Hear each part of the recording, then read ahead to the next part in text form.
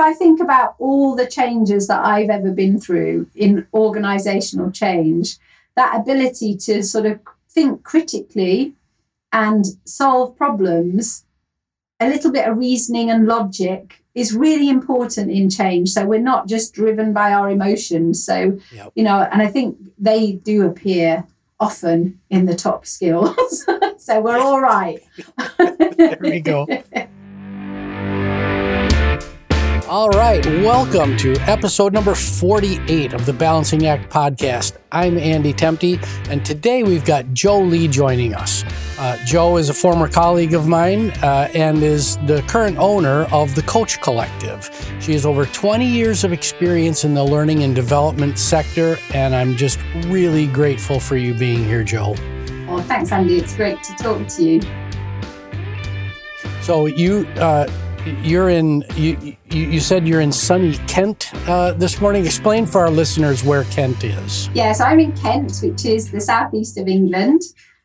So it's called the Garden of England, and it is rather beautiful. But originally I come from Yorkshire in the north of England, which is really where my heart is. Sorry, Kent. Ah, yes. So that Yorkshire accent. Occasionally. I've lost most of it. Well, so I've asked Joe to join us on the show as our first guest in the miniseries on the importance of change management within organizations to get the perspective of coaches and mentors who are frequently at the forefront of any change conversation that's happening in your business. But as we always do, before we get started, Joe, please share with our audience your story. Oh, okay. So I've had a pretty varied career. I started at 17 as an apprentice in financial services in the UK, grew up very quickly, working from that age. I've always worked, apart from 3 maternity leaves and 1 adoption leave. And in those sort of early days, I developed into a business analyst and then a project manager. So I was very much exposed to change in those roles. And one of the most vivid memories I have is getting to the end of a project and feeling really pleased with myself that we'd achieved this project, met the deadline, achieved the quality, and going into my internal stakeholder, my client, feeling pretty smug. And I was floored by the feedback I got from that internal client. They and their team had found the whole process really super challenging and were not very happy. And I was like, what? But we met the deadline.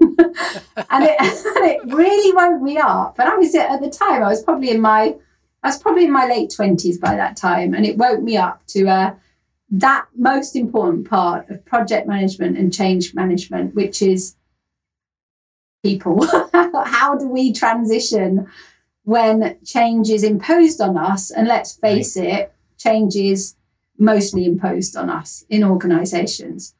So with that sort of revelation, I fell into learning and development. And I suppose my career since that time has been about working with individuals, working with teams to help them be brilliant. That's how I like to think about it. So as a facilitator, a coach, a consultant, I support people to find ways to be brilliant, is what I would say. I love that that framing. Hi, I'm from Learning and Development, and I'm here to help you be brilliant.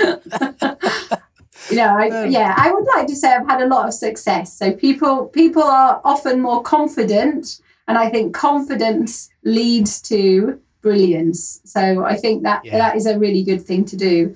And I think throughout my career, I've probably worked half my career in large organizations and half running my own business.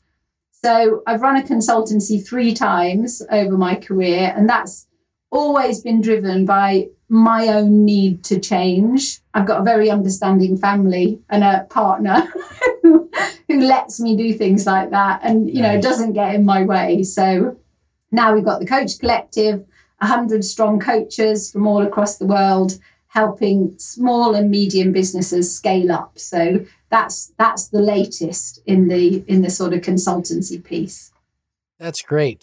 So other than the story in your late 20s, was there, just a moment of awakening, an accelerant to your career that just put rocket boosters behind you that you could share with our audience? I would say that I had a fantastic manager in the early 90s. And that manager really believed in me and became my champion. And I was really lucky, I think, to have somebody like that. So he encouraged me to believe in myself. Through him, I built an amazing strategic network of people who could influence my career, who I could learn from, who were role models. He encouraged me to take risks. And I think the really important thing he did for me was he helped me change perceptions about what was possible for me. So remember, I started work at 17. I didn't do my A-levels. I didn't go to uni. And I carried with me a bag of limiting beliefs, which he really helped me reframe and actually get rid of. And, right. Through him, and I would always say through him, from my sort of early 30s, which is what I would have been around then, I just saw no barriers. So it made me bold, it made me courageous. And I think what he was doing was he was demonstrating coaching skills even before I knew really what coaching was all about. Right. So that probably was the biggest thing in my career, my turning point, I think. Yeah, we hear far too often about bad managers and the disappointing experiences. And I love asking this question, what was one of the main accelerants to your career? Because a lot of times it comes back to one human interaction, one relationship that just really helped make a change in the individual. And so I thank you so much for sharing that. Our main topic today is change, but I'd like to start off with a brief exploration of coaching and the coaching industry, as the two topics, in my opinion, are highly interrelated. For our listeners who have not engaged with a coach in a business setting, can you explain the role of a coach and what the coachee can expect from an engagement? Well, I'll try, because I think coaching is very different depending on who you're being coached by. So I think to start off, isn't it interesting how coaching is everywhere at the moment, and it's grown so much. So we hear the word every day. We probably hear the word, we see it, it's there around us. We've got on-demand coaching through platforms. We've got coaching focused on things like mental health. We've got group coaching, team coaching, leader coaching.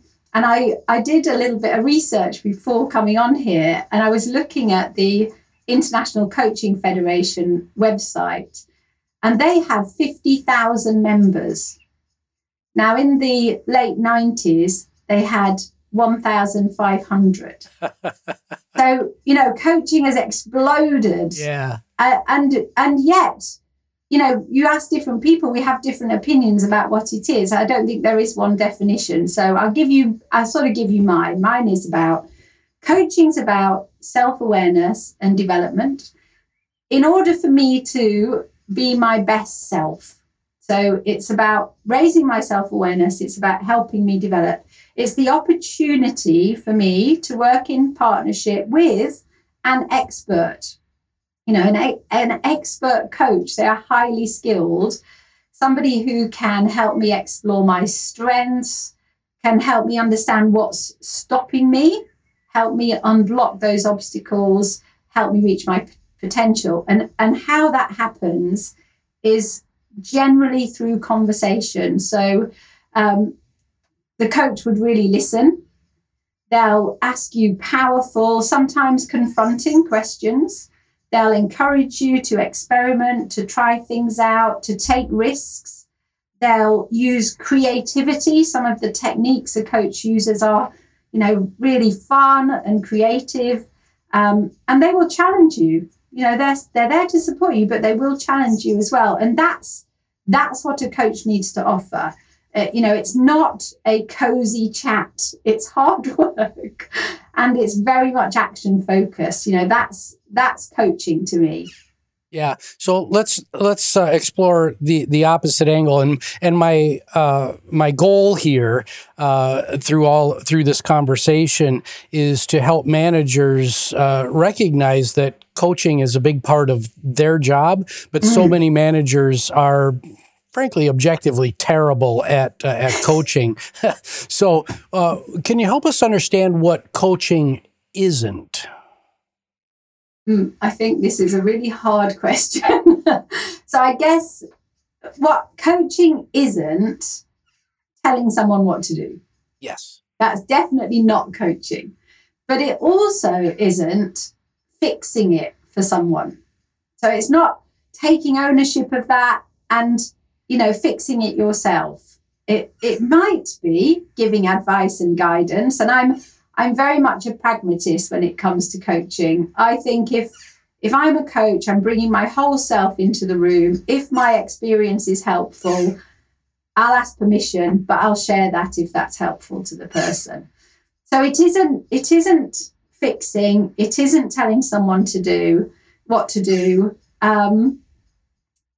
But there's a wealth of other things that you can do. And I think managers as coaches are in a really interesting position because they have skin in the game. It's important for them that they bring their knowledge of the organization, their knowledge of the team. So it's using that helpfully to support somebody reach their potential and not using that to perhaps impose how you want people to do things. So I'm not sure I've answered that very well, but it was a tricky one. No, I think you've hit, from my perspective at least, you've hit the nail on the head. Coaching, and many of us that grew up in sports, myself included, we've seen different coaches throughout our lives and have been exposed to the telling and directing coaches. This is how you do it. I'm going to tell you exactly what to do. There's not a lot of listening. There's not a lot of exploration that happens there.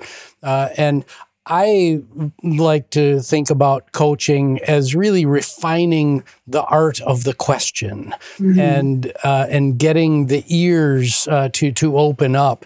And so this is my goal here with this a lot of this podcast is to help managers to open their minds, open their ears, be better storytellers, ask better questions, and that leads to creating an environment of trust. So, am I triangulating in on that? Yeah, that really resonates with me, and I think if we can encourage and help develop managers to ask good questions and not to give a solution, we will get somewhere with empowering people and helping them to find their own way. And I think that's really important. Awesome. So let's get into change and change management. You've already recalled one experience, but do you have other examples from your career when a big change event occurred and the company didn't take into account the change cycle that everybody needed to go through? And most importantly, what happened? What were the ramifications? So a couple of examples come to mind. The first one, I suppose, was a huge change. It was a rebranding and a culture change for an organization that I was a part of.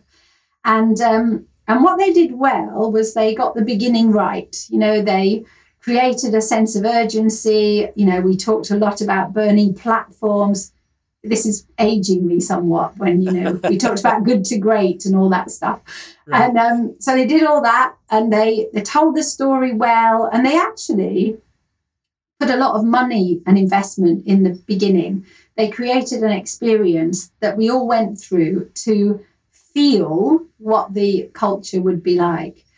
But they forgot some real fundamentals. So they forgot to remove some big obstacles, particularly around the process of performance management, of talent management, and reward. So what happened was people started to be a bit cynical about the change.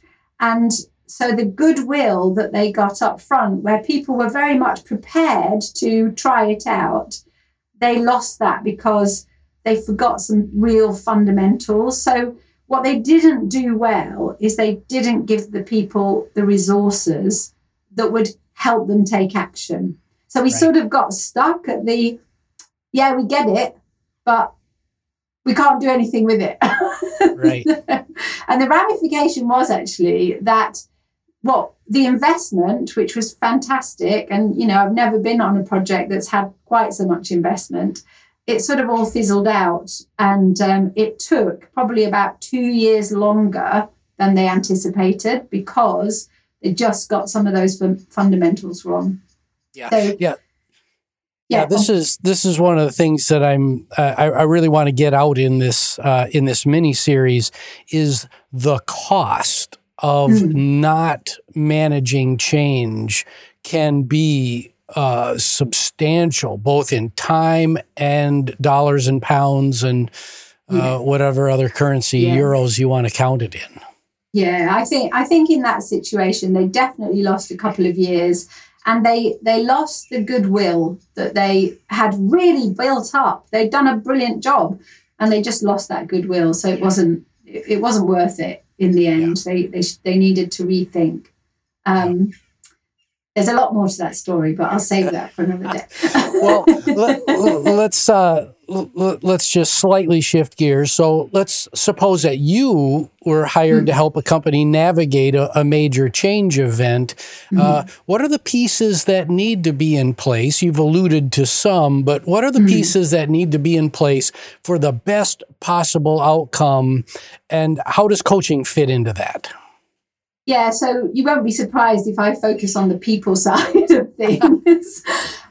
You know, obviously, there has to be a vision, you know, but it's not just that shiny future. It's got to be a vision that we understand, that we get, and that we can buy into, because, you know, we've got to move towards this. If you want us to live in a change situation, we've got to move towards it. And we don't all have to buy into it. So I've really changed my view on how to manage people through change. I used to say, oh, we've got to embrace change. We must embrace change. It's really important. I don't believe that actually now. I believe we can make a choice. You know, if the organization is changing, it doesn't suit us, we can make a choice about that. Right. We don't have to embrace it or pretend to embrace it, you know. So that vision is really important, because that's what we hook into. You know, why are we doing this? What will the future look like? What's going to change, and when is it going to change? I think a lot of organizations talk about change for so long, and the rest of us are going, well, bring it on then. Come on, we're waiting. You know, that's really important. So I think there's a real disconnect for me in those people who lead change and those people who change is imposed on, which is the majority. So the leaders of change, they've been through all that angst, concern, frustration, and they've come out the other side. And we don't see them until they've come out the other side, when they present us with that beautiful vision. And then they forget that they've been through all that angst, and they expect us to run to the future happily. So I think what I would say to leaders is slow down, listen, be a coach, rather than a sort of flag waving change pace setter. You know, take a breath and you know, make sure people are actually following you. Yeah, because you're your story before about the organizational change taking 2 years longer than expected, it is true to slow down to ultimately go faster does make strategic sense, and I like. I'm on a mission to improve the coaching skills of the average manager, and I believe strongly that coaching is a big part of a manager's job. But there are instances where an individual can and should be talking to an independent third party, especially as they're wallowing in that valley of despair. At the bottom of the change curve, and the leaders and managers are out running. Definitely. I think. Sorry, Andy. I think people need to remember that when we're going through change, we're losing something. So as we move through change, whatever that change is, we're giving something up. And I think it's really important for those people who are leading change to recognize that and to give people the opportunity to explore that. What does that mean to me? I might lose a team. I might lose part of my job. I might lose my geographic location. I'm still losing something, and I need to really understand what that means to me. So I think internal coaching for managers can work really well. But like you say, sometimes you need an objective person with no sort of skin in the game, no stuff to talk to as well. Yeah, and I also really love your point and want to double down on it here that a lot of leaders approach a change conversation and they think they've got to have get everybody on board. They've got to win the hearts and minds of everybody. But it's important, and I learned this in my career.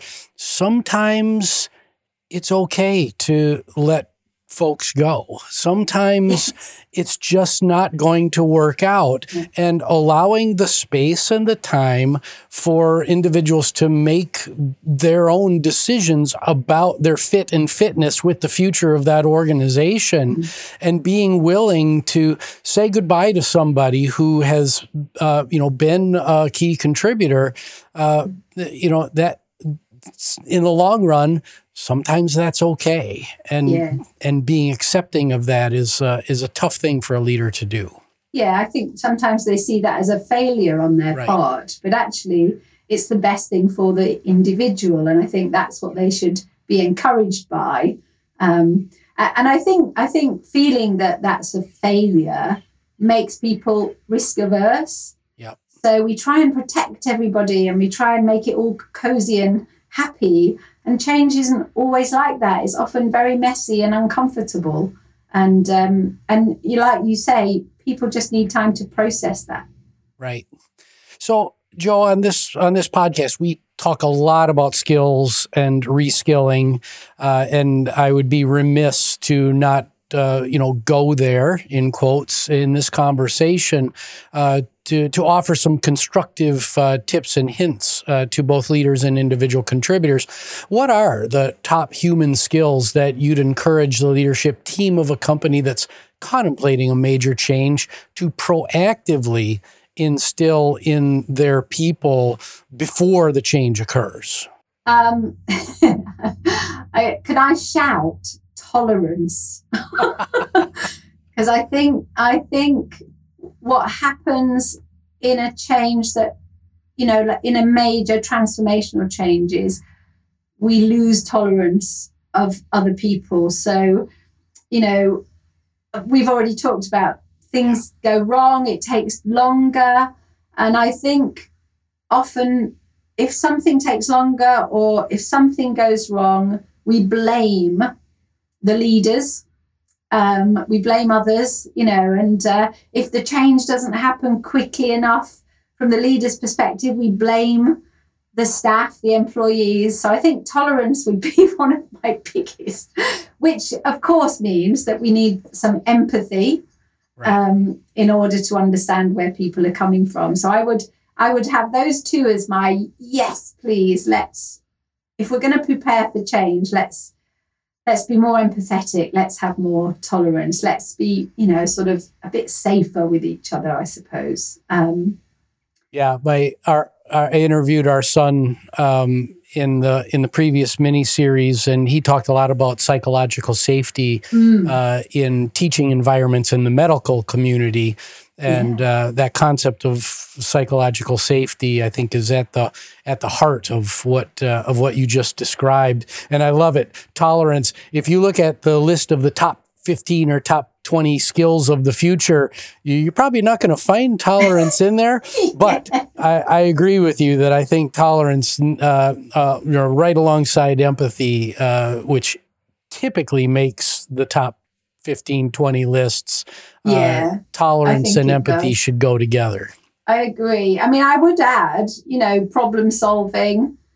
If I think about all the changes that I've ever been through in organizational change, that ability to sort of think critically and solve problems, a little bit of reasoning and logic is really important in change. So we're not just driven by our emotions. So, and I think they do appear often in the top skills.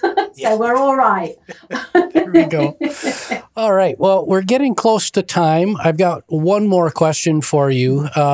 Let's assume that you have an audience of managers and leaders who have not used coaching in their business, but are contemplating adding it to their employee development or engagement or change management strategies. What advice do you have to help those leaders get the best possible results? So I would say be brave and be creative. So I think what we find in organizations is the majority of large organizations have always used coaches, but they've often used coaches just for that sort of senior level. Yep. So they have a number of coaches, and they're probably great. They're probably fabulous. But I would say get a cohort of coaches who are diverse, who reflect your organization. And I think what the pandemic has helped us do is see coaching and see how it can thrive in a virtual environment. So I can now be coached from my coach in Japan with no problem at all if we organize time zones. Right. So I would encourage any leader or any buyer who's looking to, bring coaching in to look at diversity. Who have you got in your organization? Get coaches that really reflect your employees. And the sort of second thing is, I would say, please, please, please see coaching as an opportunity to develop those people early in their careers. So if we used coaching more with new entrants, apprentices, graduates, those straight from college, I think we would get more value more quickly, because the thing that holds those people back is not their capability technically. It's all about their confidence, their belief, their ability to navigate an organization. So I would really say that to anyone thinking about coaching. See it as part of your development strategy and see it as something that you can offer at all levels, because I think that's really important, that we don't save it for when you're senior. Yeah.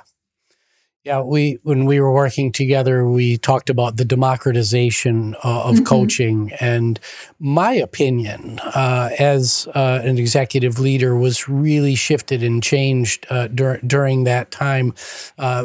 Earlier in my career as a leader, I looked at coaching as an elitist exercise for the top levels of the organization, that it was a cost center, it was a drag on profitability. What really was going to be the return on investment of that? And so thank you so much for sharing all of these wonderful insights. Joe, you've been a phenomenal guest today. We are at time, but thank you so much for joining us.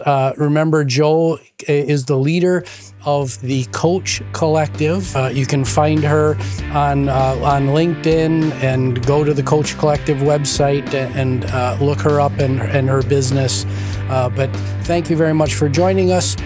I'm Andrew Temte. This is the Balancing Act podcast. You can find us on andrewtemte.com. You can find the podcast on all the major podcasting services. Please like, subscribe, rate, and thank you so much for being here.